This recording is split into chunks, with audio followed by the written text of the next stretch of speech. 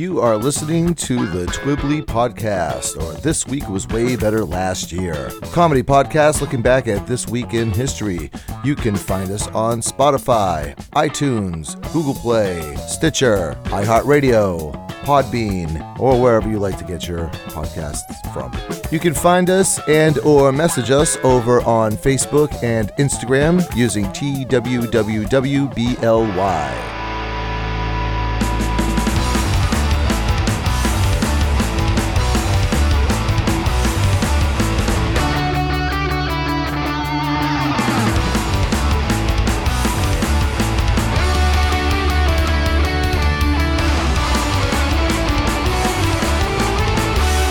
You are listening to the Twibbly Podcast, or This Week Was Way Better Last Year. Comedy podcast looking back at this week in history.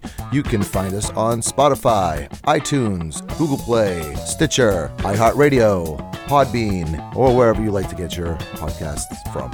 You can find us and or message us over on Facebook and Instagram using TWWWBLY.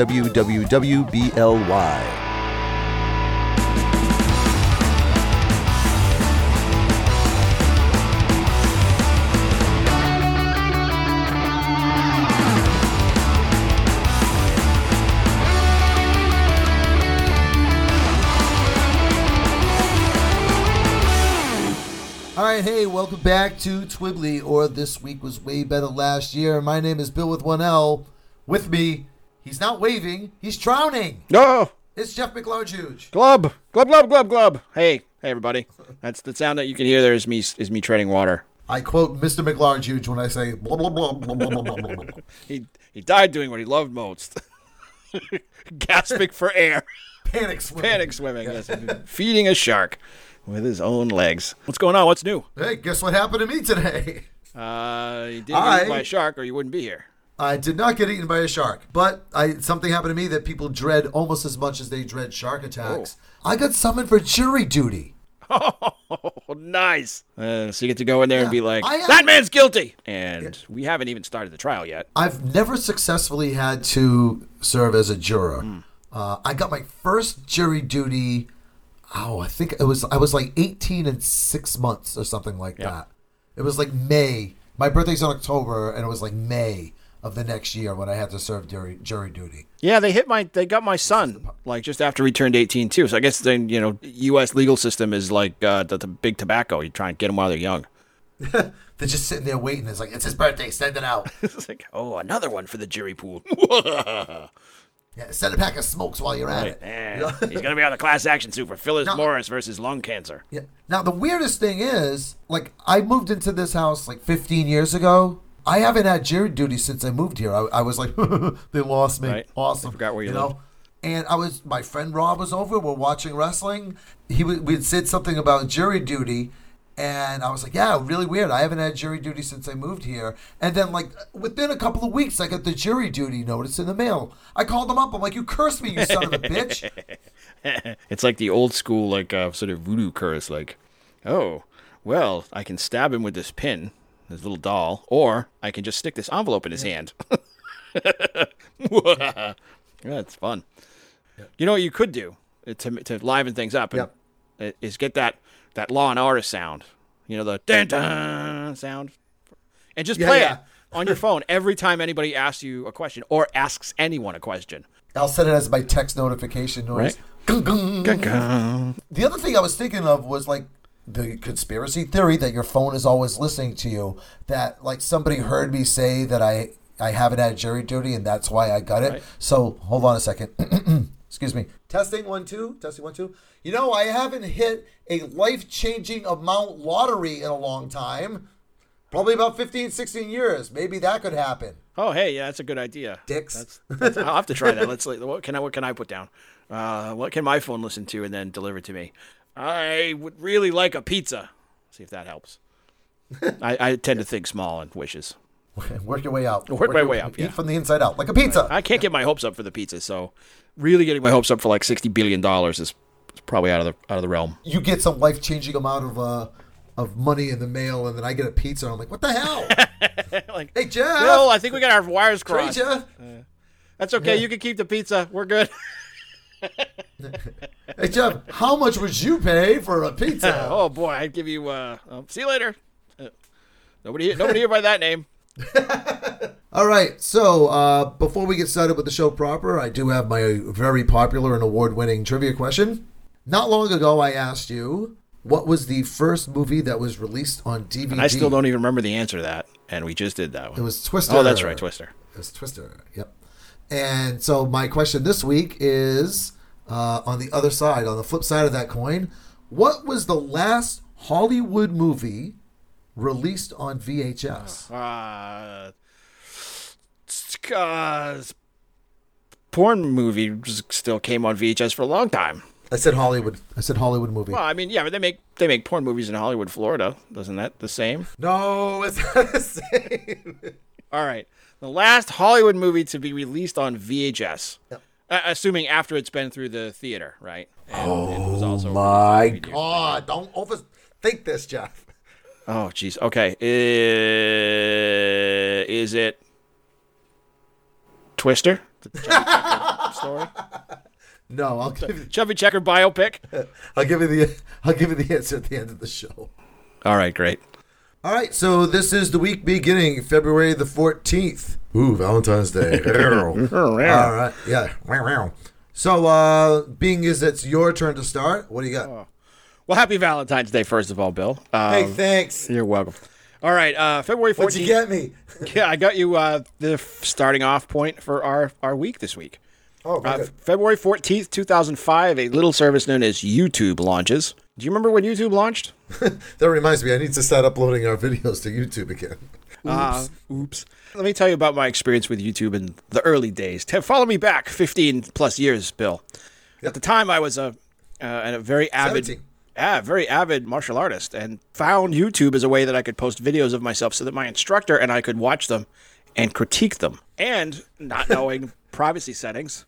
And the entire Eastern Seaboard can watch them and critique them. Yes, the entire Eastern Seaboard, the entire martial arts community of the world. I was literally accused of being the sole source for the destruction of Kumdo, which is a Korean sword art. And all I wanted to do was like practice a form and have my instructor help me work out some of the details. So YouTube, which is a video sharing platform that everybody pretty much knows, I'm sure by now, was brand new and was really interesting because it had to pre-cache all the videos so that you could watch it. So there was always like a 30-second to a minute buffer before it would start to play out. I remember those days, it would play smooth, yeah. And there were no ads back in those old days, Bill. No ads. Oh, the good old days. Yeah, I mean, it's a push and pull right there. I mean, yeah, there was no ads, but you had to wait 30 seconds. So you could either just like stare at the loading bar or you could watch a potato chip commercial. Well, I remember when they used to have the, do you want to watch an ad for a minute and then we won't bother you anymore before a video? The answer is always no. Yes. No, I'd be like, yes. And then I'd watch the video for a minute or go to the bathroom or get a cup of coffee or something and then come back and watch the video. Now it's like they're in the middle of, like they just drop them in the middle of, like it's the middle of sentences. Yes, if you and I were talking, it would be like, hey, Bill, you remember that time I gave you the and then an ad for like a political candidate for 30 seconds. Aspen Dental, yeah. Right. And then it would come right back and be like, the clap? And you'd be like, no, what? No, you can't follow that. Like, that doesn't make sense. Yeah, and then some videos, like, the more advertisements you stick in your videos, the more revenue you generate for yourself. So some of these YouTubers, you're watching like maybe a 15, 20-minute video, and there's like more commercials than you could possibly have any use for. Yeah. Would you like to skip the ad? You're goddamn right I do. Yes. I have a very similar story with YouTube, and I'm almost positive that we told this on the podcast before, but we do have new listeners sometimes. I was in a very ambitious, let's just leave it there, production of The Who's Tommy. And I had uploaded my song. I got to sing the lead on the song Christmas. And I had uploaded it, to my YouTube channel to show, like, my friends, Now, I'm not a theater geek. I never have been. And if I was going to be a theater geek, it certainly wouldn't be musical theater. That is not my thing. I was only in that because I love The Who. Mm-hmm. So I uploaded Christmas so I could show my friends, my lead for the show. And somebody who was a theater geek left a comment on my video, and they just simply said, "Why would you upload this?" It's terrible. My friend Jezebel and former co-host of the Twibbly podcast, she said it absolutely best. the YouTube comment section is the Mos Eisley spaceport of the internet. It definitely is. It definitely is. There are some, I mean, I've gone through and read comments on some videos that have had me doubled over with laughter. It's just a thing. But yeah, to be on the receiving end of the ire of the internet is fun. Is no fun. Oh yeah, when you're the punching bag, none of those comments are funny at all. Yeah. It's like, why would you post this? Listen, shut up, okay? That's why. Yeah, right, exactly. Because I wanted to. I have a couple of videos that are still up there from when my kids were little, where I made a Godzilla movie with my son, which has like 40,000 views. It's got a ridiculous number of views. Oh, nice. Yeah, and it's called the Oatmeal Face video because the music that I stole from a Godzilla CD. Yeah. Sounds like it goes like dun dun dun dun dun dun dun dun dun dun dun dun dun, which if you're funny and you're talking to like a 3-year-old and a 6-year-old, it's oatmeal face, now I kill you, oatmeal face. And made that. There's another video of what was called like the Naked Barbie Sister show, where I was playing with my daughter's dolls and I did like a variety show for her to show her like how you could do funny stuff like that. You can hear her growling in the background. It's really funny. Moving on to February the 15th. I'm hoping I'm going to be saying this right. But on February 15th, 1946, the ENIAC, which is a anagram, ENIAC, for the Electronic Numerical Integrator and Computer. It was the first general purpose stored program electronic digital computer. It's one of those ones that they used to be like, computer! And it would be like a room full of like tall things and squares and, wires that crossed things and one person sitting at a desk with like a typewriter in front of them that you'd have to hand things to and they'd be like, it'll be 10 hours and we'll have that for you. With like the spinning wheel tapes that go back and forth, and then there's like a malfunction. Right. It just spits cards everywhere. Yeah, the human must be killed. Oh no, that's not the right answer. Yeah, it could calculate 1,000 times faster than anything previous, and I guess previous to that was like pad and paper. Right. Yeah, it needed 18,000 vacuum tubes and about 130 watts of power. You must have just like had to operate it naked. The heat in that room must have been crazy. I'll say this, as someone who like talks to guitar people. Yep. There's bound to be some twerp out there who goes like, yeah, well, I've got a solid state computer. It's pretty cool, but it's no ENIAC, which is all vacuum tubes. Like you get a warmer sound, you get warmer calculations out of that thing. Much warmer calculations. And I'm thinking like, how far have we come? Where you had to be naked in front of the computer then, and then how many people are naked in front of the computer right now? I keep imagining like, especially with like the way computers have been portrayed in the media. Let me take you into the picture, Bill. Mm-hmm. There's two people sitting there and one person is inputting data with a punch thing and a punch cards. Yep. And they start to run the computer and it goes like, and you just hear this pop somewhere in the background because one of the tubes has let go. Yep. And they both look and the computer stops because that's what happens when a tube breaks. And the first guy, the one that's not inputting data, looks at the person who's inputting data and goes, "Oh my God, what did you ask it?" I was just wanting it to calculate some numbers. I wasn't asking it like to calculate the meaning of life, the universe, and everything. Interestingly enough, whenever they say there's a bug in the computer program, computer bug, that goes back to the ENIAC. And I don't know if this is like hyperbole or an urban legend, but I know the story goes back to that there was like, because it had all these vacuum tubes and 130,000 watts of power, there's moths, and moths clogged up the tubes and shut down the computer. So whenever they're talking about bugs in a computer program, that's what they're actually referencing. So, yeah, I'm sure it was like a giant bug light. Yeah. A giant, very warm bug light. Yep. So it was originally designed to calculate missile trajectories. Yes. The ENIAC could calculate the trajectory of a missile in about 30 seconds, what would take humans about 20 hours to figure out. Right. So that's a big improvement. And then that was February 15th, 1946. February 16th, 1946, somebody said, I wonder if we could use this for porn. Pop. What did you ask it? The worst part was with the ENIAC, as I understand it, is that you had to watch a commercial before it would. And then the tube called you an asshole.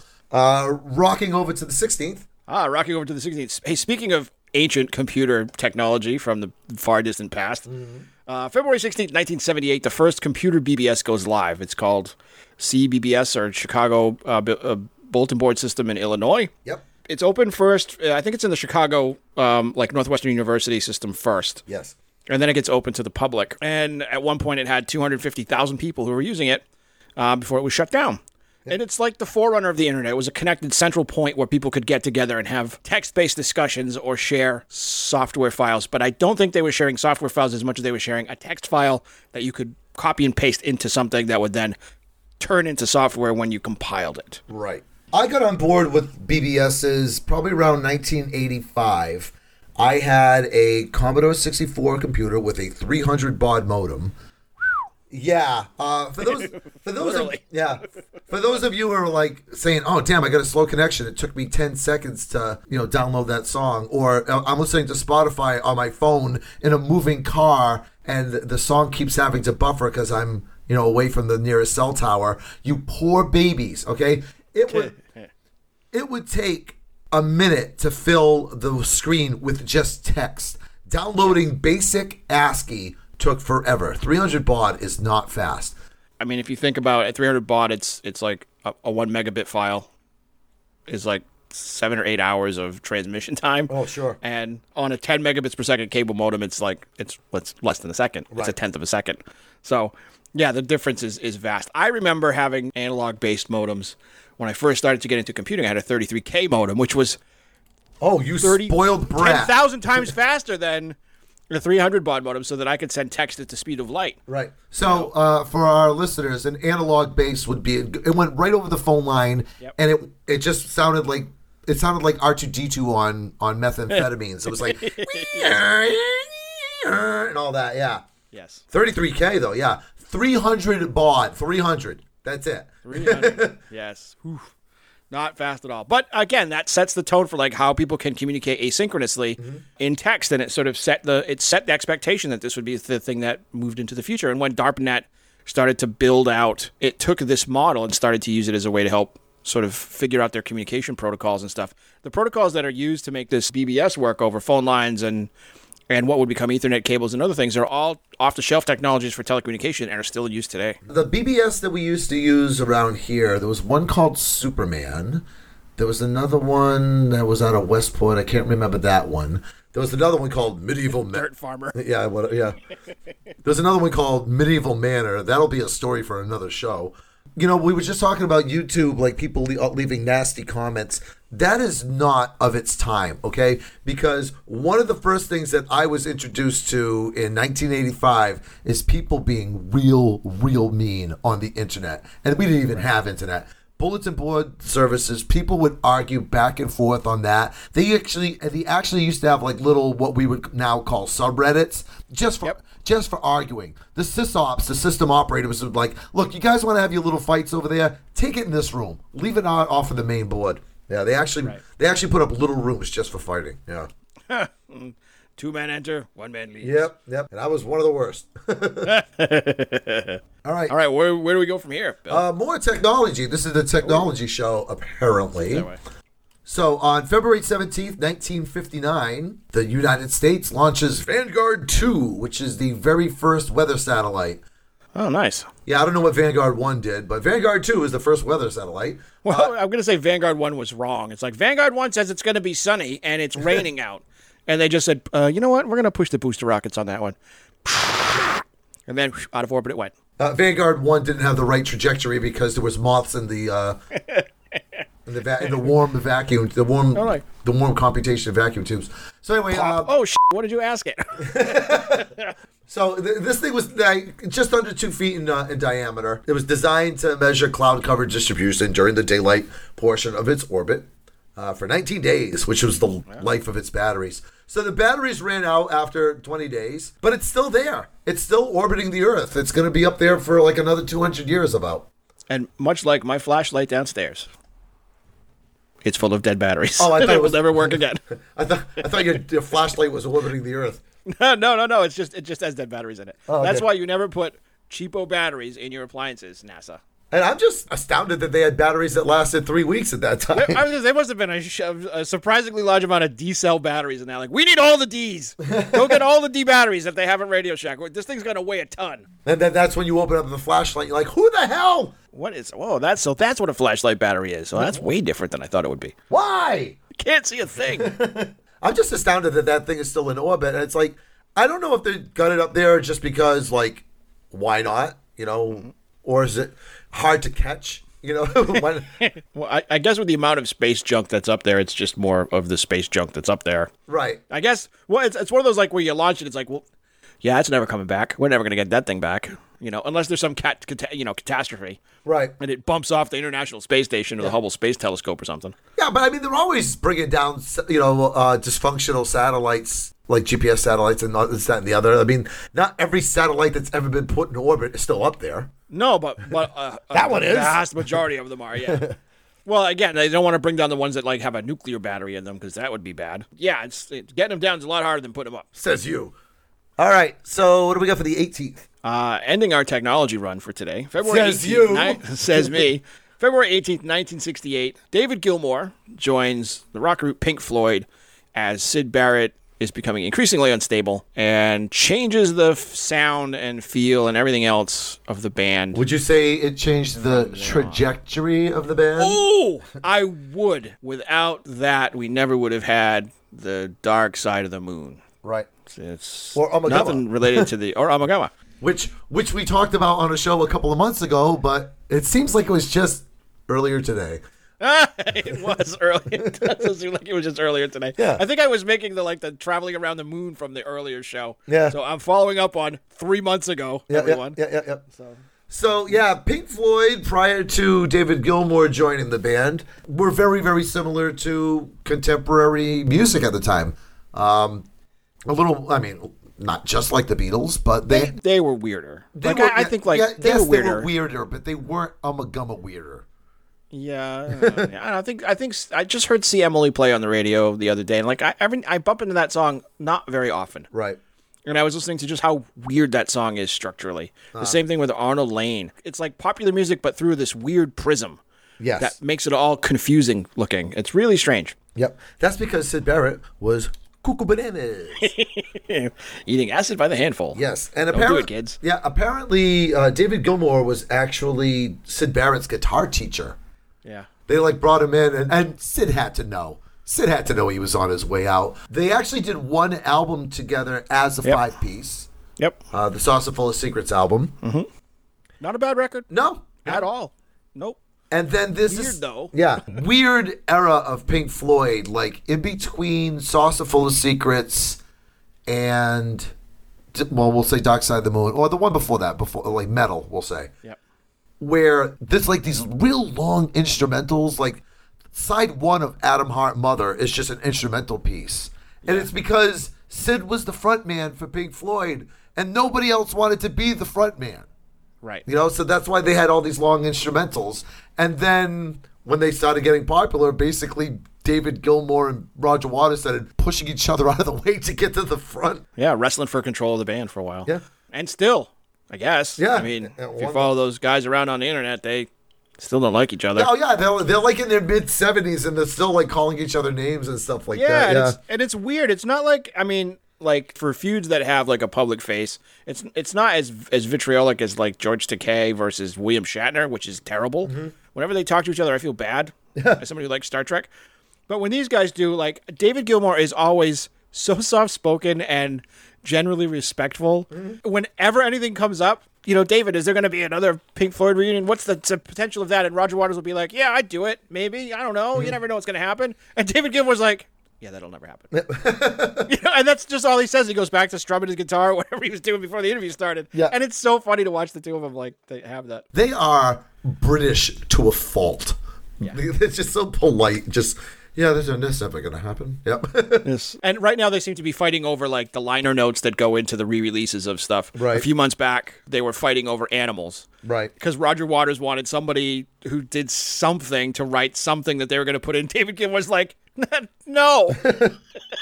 You're not putting that in the record. Then they can't get sign off, and finally they did. Yeah, so. And then that was another thing. Like Roger Waters, who was a founding member of Pink Floyd who was a member of Pink Floyd and is inseparable from Pink Floyd.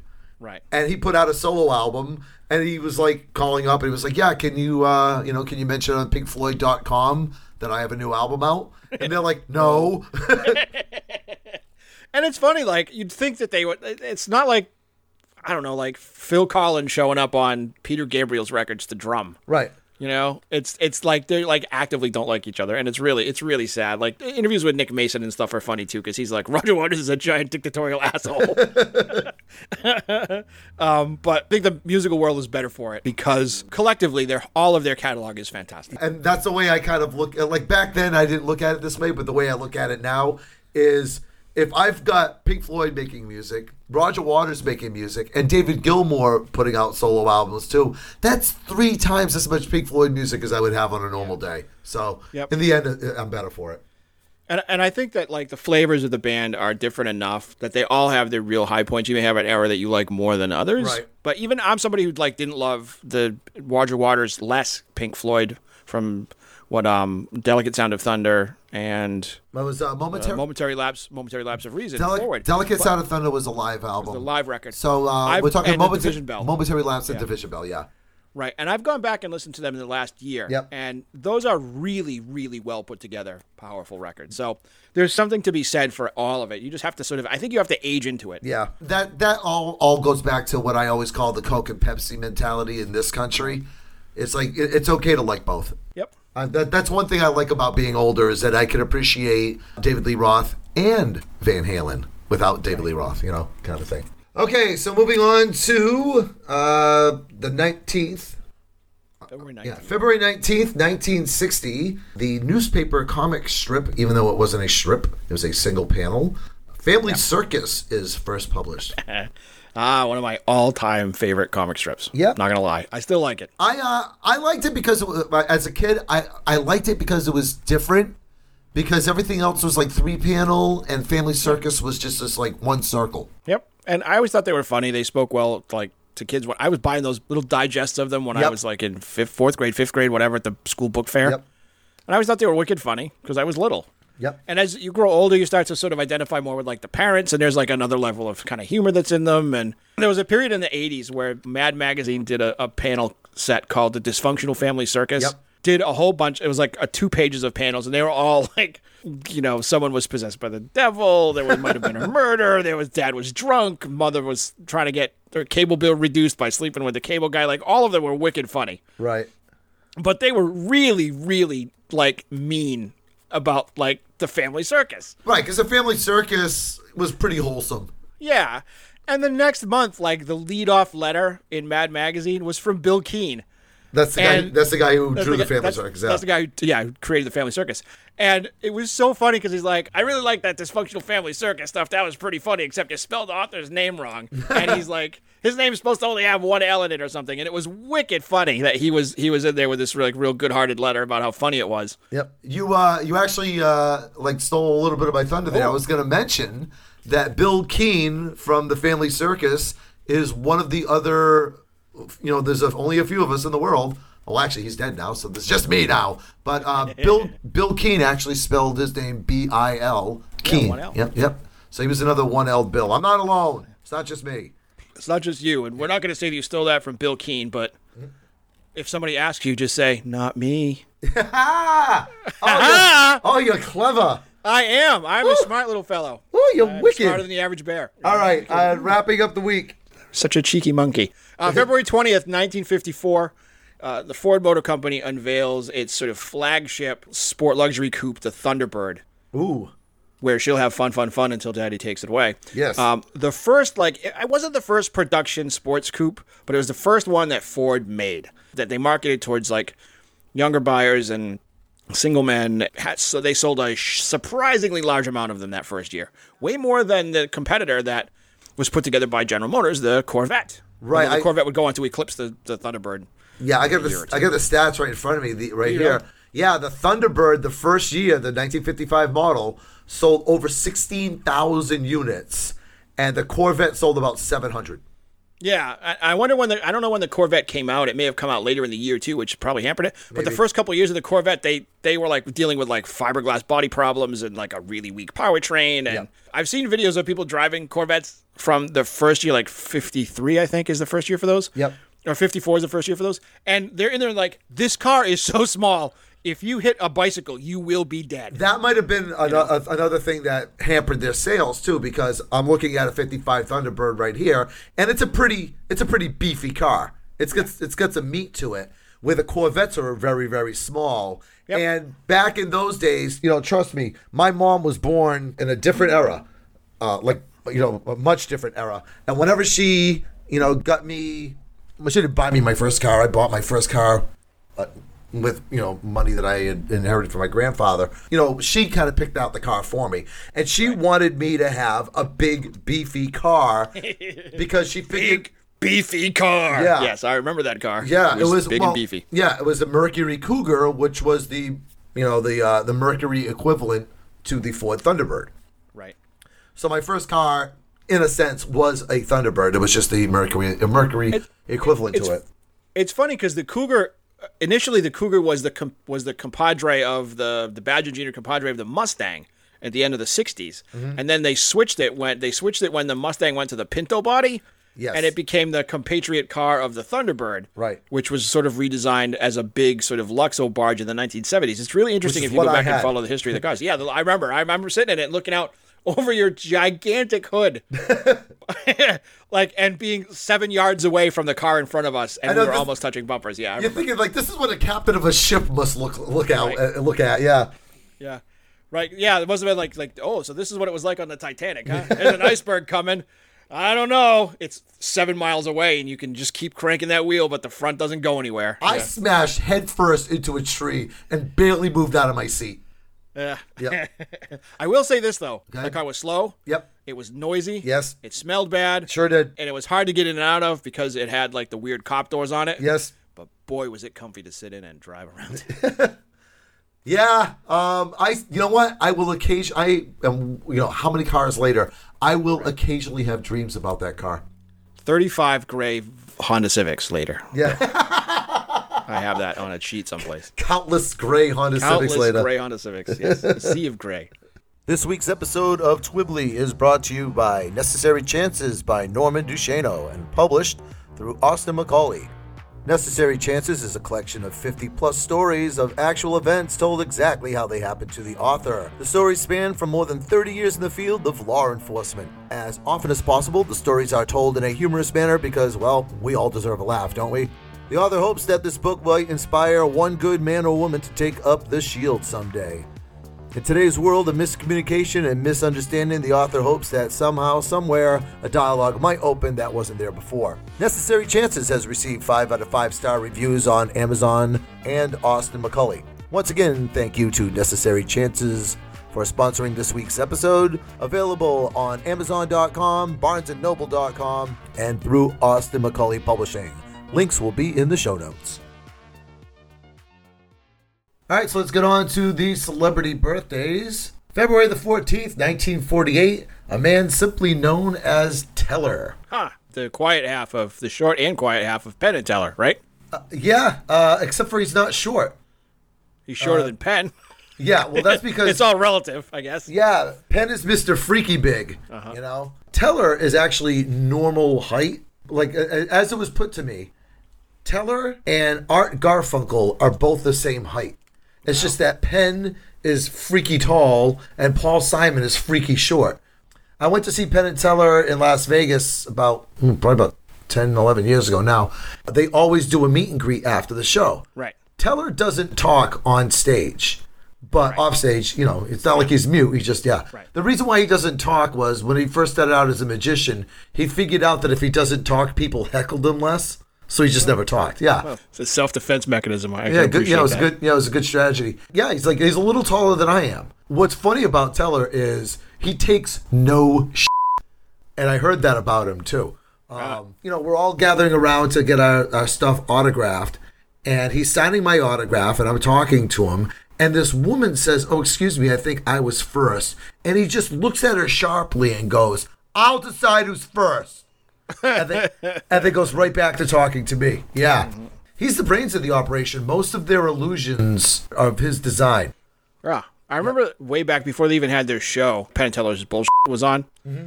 They had another show where they didn't debunk magic, but they sort of debunked illusions. Yeah. And one of them was running over a guy with a tractor trailer truck. Yes, that was a great trick. It was yeah. And the way that they showed how it worked was really interesting with all the counterbalance stuff and the foam tires and stuff. Yep. And Teller is actually incredibly smart. He's written several articles for Smithsonian Magazine too. Yeah, cool. All right, moving on. All right, February 15th, 1937, writer Gregory MacDonald, whose name you may not know. I don't. But he is the author of the Fletch detective novel series, which most people know because they've made a couple of movies and threatened to make several movies that never actually got made of Gregory MacDonald's books. I will go out and say that Fletch is Chevy Chase's finest moment. It's definitely one of his better films. And I've read a couple of Fletch books. I read Fletch and I read Fletch Lives. Yep. Jeez, I can't remember the other one. I don't know. They're all sort of smooshed together. Fletch goes to college. Fletch and Friends. Fletch finds some stuff.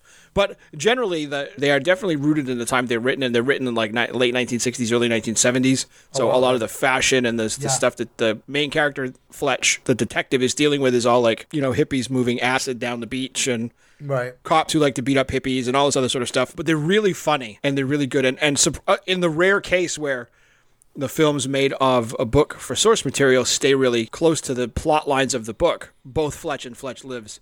Yeah, Kevin Smith. Worth a read. Kevin Smith of Clerks fame was actually supposed to, I think, write and direct a Fletch movie, but that project never got much further than the green light. But in the most recent Jay and Silent Bob film that he did, which I can't recall the name of, it never went to theaters. It was like straight to Prime. But he actually makes a Fletch reference in the movie as a kind of like a nod, like, hey, remember when this was supposed to happen, but it didn't? There was some more recent talk, too, about another potential, I can't remember who they talked about casting, but it was somebody who was really big because they were in, like, the Marvel films or something. That never happened either. I think Ryan Reynolds would make a good Fletch. Yeah, he probably would. So, anyway, worth a read if you can find him. All right, moving on to February the 16th, 1935. Former member of Sonny and Cher, and then former mayor of a city in California. Let me change that around. Palm Springs, I think. Yeah. I think it was Palm Springs. And then I think he actually became a member of the state Congress, too. He was a state rep, yeah. Yeah, Sonny Bono. Funny how he got involved in politics. He was trying to open up a restaurant, and there was so much like red tape and bureaucracy to get it open that he was like, screw this. And he ran for mayor basically just so he could open up his own restaurant. Well, I like that. Complicated solutions to simple problems, or simple solutions to complicated problems. The old Star Trek Kobayashi Maru test. If it's a test with no way to succeed, cheat. Yeah. I always remember Sonny Bono in Airplane 2. He was the terrorist guy that buys the bomb at the duty-free shop. Oh yeah, that's right. Yeah, It's gonna blow up the shuttle. Can I get the second bomb from the left? No, the other one. Exactly. Yeah, no, the other one. That's right. All right, so next up. February 17th, 1982, American actor Joseph Gordon-Levitt, who's probably best known for being Tommy Solomon on Third Rock from the Sun. Oh, the little kid, yeah. Yeah, the little kid who was really the oldest person on the crew that was like the captain. That was a great show. It was a good show. And also in that sort of high school set film noir called Brick, which was really, really good. I think he wrote and directed like a remake of the Don Juan story. Yeah. With Scarlett Johansson. And he also starred in it. So he like wrote, directed, and starred in this remake of Don Juan, which I think the whole reason him doing it is because he wanted to Scarlett Johansson. And I applaud his efforts, but let me tell you, that movie sucks canal water. Look, if that guy wants to open a restaurant, he's going to be going places. So I can appreciate the... Yep. All right, so next up we have, on February the 18th, 1947, part-time rock musician, full-time aspiring Broadway star, former singer of the rock band Styx, Dennis DeYoung. Never before has a world-famous rock and roll star ever wanted to be the guy that wrote the Phantom of the Opera. Yeah, more in Cats than anyone else. I don't understand Dennis DeYoung. I've gone back and listened to Styx more often than I ever did when they were popular. like on popular radio in the last few years, and they are the weirdest, most dysfunctional, messed up band I've come across in a long time. Yeah, you can tell who wrote what song. Oh yeah. Dennis DeYoung never before has a arena rock performer aspired to perform in dinner theaters. Yeah, exactly. It's like I'm surprised he didn't change his name to like Andrew Lloyd Webber with 2 B's. Guy's got a great voice and was able to sort of be a hard rock band that was fronted by a keyboard player and still drew big like stadium-sized crowds. And yet, the one song that I remember from theirs the most is "The Best of Times" because it was played at the roller skating rink that I went to as a kid. It's the slow skate song every single week for 100 million years. That is a bait and switch with that song because there were 2 or 3 videos from that album on MTV in heavy rotation. 3. "Rockin' the Paradise" is an amazing song that I still love to this day. And "The Best of Times," they both start off with that, "Tonight's the night we'll make history." And I'd get really excited because I loved "Rockin' the Paradise." And then I get like swerved and find out it's "The Best of Times." It's like, oh, let's see what's on the other channel. Yep. All right. February 19th, 1955, American actor Jeff Daniels, known for being Harold most often in Dumb and Dumber of the Harold and Lloyd fame, but also a very good like dramatic actor who was in the Aaron Sorkin produced and written program The Newsroom. He was the best part of that movie Looper, also featuring Joseph Gordon-Levitt. And has been in all kinds of stuff that alternates between being very, very good, funny, and very, very dramatic. I remember you and I went to go see Dumb and Dumber 2 and laughing to the point of, like we discussed earlier before the show, that I almost remember nothing about that movie. Yeah, it's a big empty void in my brain too. Yeah. It's weird because we're talking about it. I said, you know what? I remember almost everything in like the Three Stooges movie and it was wicked funny. Yeah. And I remember almost everything in the original Dumb and Dumber, and it was wicked funny. And if you ask me about Dumb and Dumber 2, I'm like, I saw it and I remember laughing at it. Yeah. I mean, I don't remember any of the gags that were in it at all. Yeah, well, you've only seen it once, and it was 6 years ago. So I mean, that's something. But I just remember laughing myself stupid. You know what? I think I own it. I think I own it and I haven't watched. I'm gonna have to go back and watch it now because I just remember laughing myself stupid at that movie. And wrapping up the birthdays, February the 20th, 1967, Kurt Cobain. Here I am now. Entertain me. Yep, former lead singer and guitar player and principal songwriter for Nirvana, and pilot of the meteor that crashed into the earth and just destroyed heavy metal in the early 90s. Yep. And the smoldering remains of rock and roll radio are still out there smoldering. Yep. They have not recovered at all yet. As proof of this, Bill, when I went on vacation a few months back and spent a weekend in Rhode Island listening to WHJY, oh yeah, a station that may as well have been placed in a time capsule when I was in high school. Yes.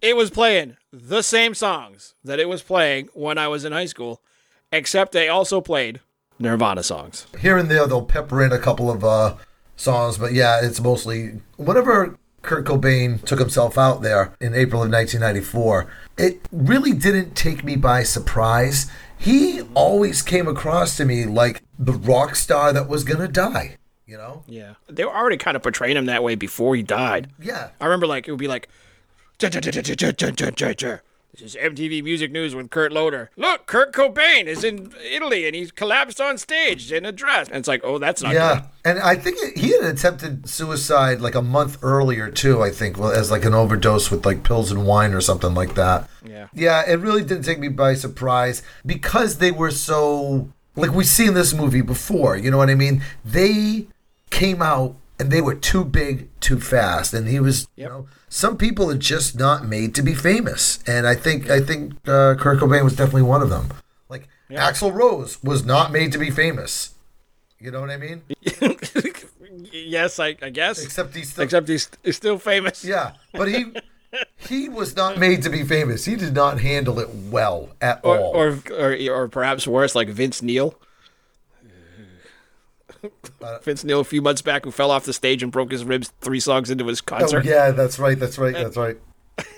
I watched the clip of that, Bill. Yeah. It was very funny. Did you? Dumb and Dumber 2 funny. That's how funny And it was. then poor Vince Neil, like a couple of months prior to that, there was videos going around of him, you know, with his band, and they were closing with Girls, Girls, Girls, and he got about maybe like 3 words into the song, he's like, nope, I'm done. And walks off the stage. Oh, yeah. My voice is shot. Yep. But before he said that, his voice sounded like this. Weep, boop, because he couldn't remember any of the words. Oh, it was ugly. And then the band just kept playing with like, girls. Yeah, and they're watching him walk off stage, and they're like, what do you mean you're leaving? We still get paid, right? Right? Oh my God, that song just sounded like The worst song ever. All right, Jeff, what do we have loaded up in the cannon today for worst song ever? I'm glad you asked. I have loaded up in the cannon today something that, were this recorded in the last 5 or 10 years, Yep. and unleashed on the public, it would destroy the band that released it and force them into a career-ending spiral of never-ending ridicule, if not outright hatred. But because this was recorded in 1981 to 83, it doesn't have that stigma. This song is, of course, Illegal Alien, produced, sung, and written by 3 members of post-Peter Gabriel Genesis. It came out in 1983, October of 1983, the album. Right. And Genesis, self-titled or eponymous or whatever, Yep. Mm-hmm. it's like Michael Jackson's Thriller. You know every song on this album. Right. You Every know? song's a single, pretty much. Yeah, even the song Mama, which has got about as much top 40 potential as nothing. Okay, Right. That is not Still charted. Yep. Yeah, they had a video for it. It's a great song. It's just that song sounds like early Genesis. Yes. Not what Genesis was to become.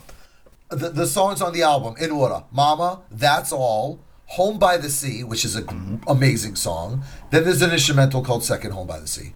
Then side 2 just goes crazy, where it opens up with Illegal Alien.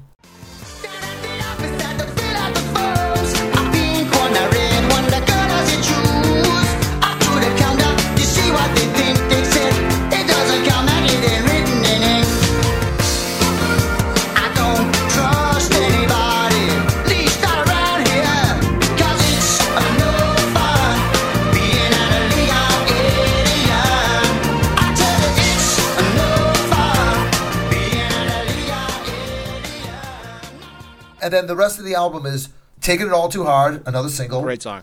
Yep. Just a Job to Do, another great song. That was Yep. Not so much a hit, but it was a radio song. Yep. Silver Rainbow, another radio song. That actually sounds like Peter Gabriel Genesis.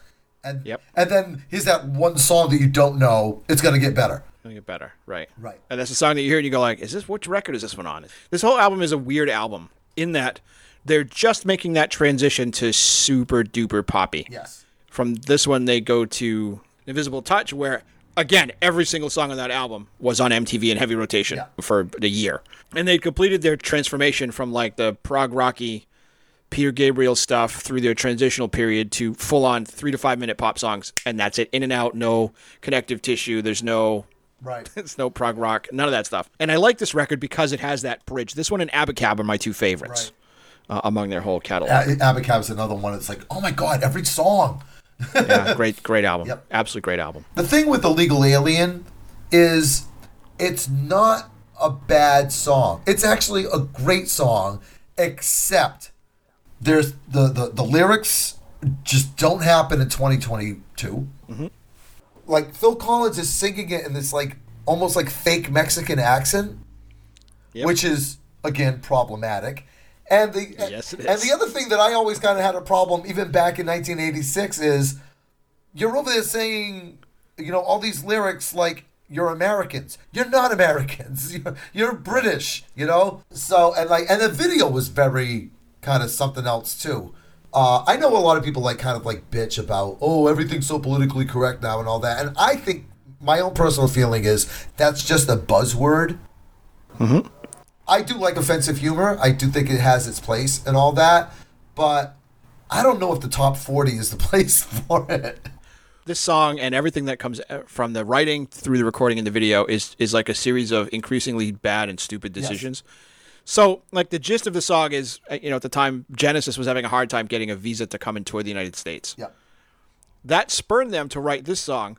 And at some point in their decision tree, Phil Collins, who wrote the lyrics, said, "We need an analog for a band trying to get a visa." I know.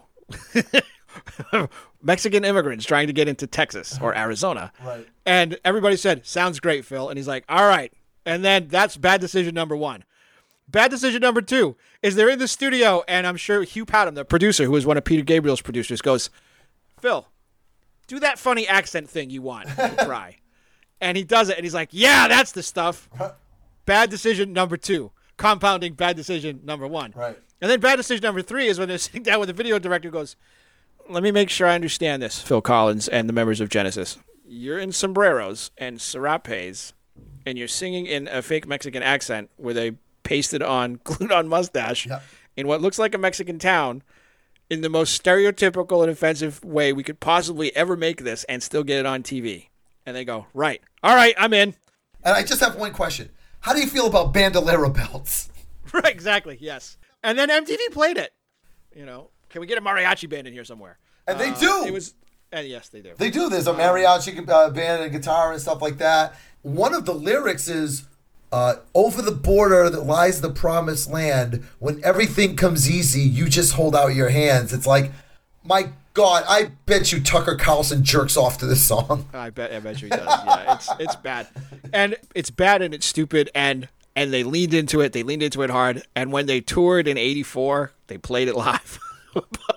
Because it charted. Right. And I guess that's a testament to how bad we are just as people. It charted in the States. It charted in England. Oh, this song was everywhere. I mean, it was a very popular video on MTV. And in 1986, 15, 16, 17-year-old Bill was like, laughing it up. And I went back. Doing my terrible Mexican accent to sing along with it. Oh, it's just not good. And I went back and I listened to the song today, prep for the show. And I was like, I hate liking this song, or I like hating this song, however you want to word it. Because musically, and if you just hum along with it, don't sing the words, just the cadence of the verse and all that is really good.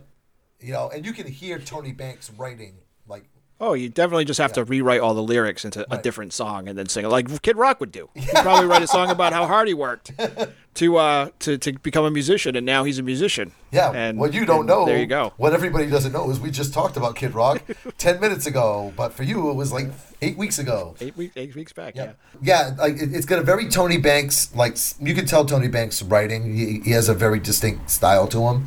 That chorus, but don't tell anybody what I want to do. That part is so good, and then it just, it's sorry guys, I don't want to be like that. Yeah, it's a shame, and it kind of mars the album. Now it's like a weird curiosity. Not that anybody goes back and listens to a lot of Genesis now. Anyway, I think that turning Phil Collins into a laughing stock kind of thing it hasn't run its course. They're doing their final tour. Or they have finished their final tour by the time this comes out. I'm gonna guess this song is not on the set list.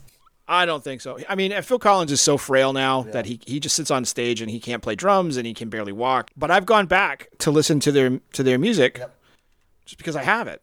And, I don't listen to the same stuff all the time. So I went back, a couple months back, and I went through whatever I have of their catalog. And I was amazed at how good this was. And I thought about how rare it is to hear this music as pop music now. Mm-hmm.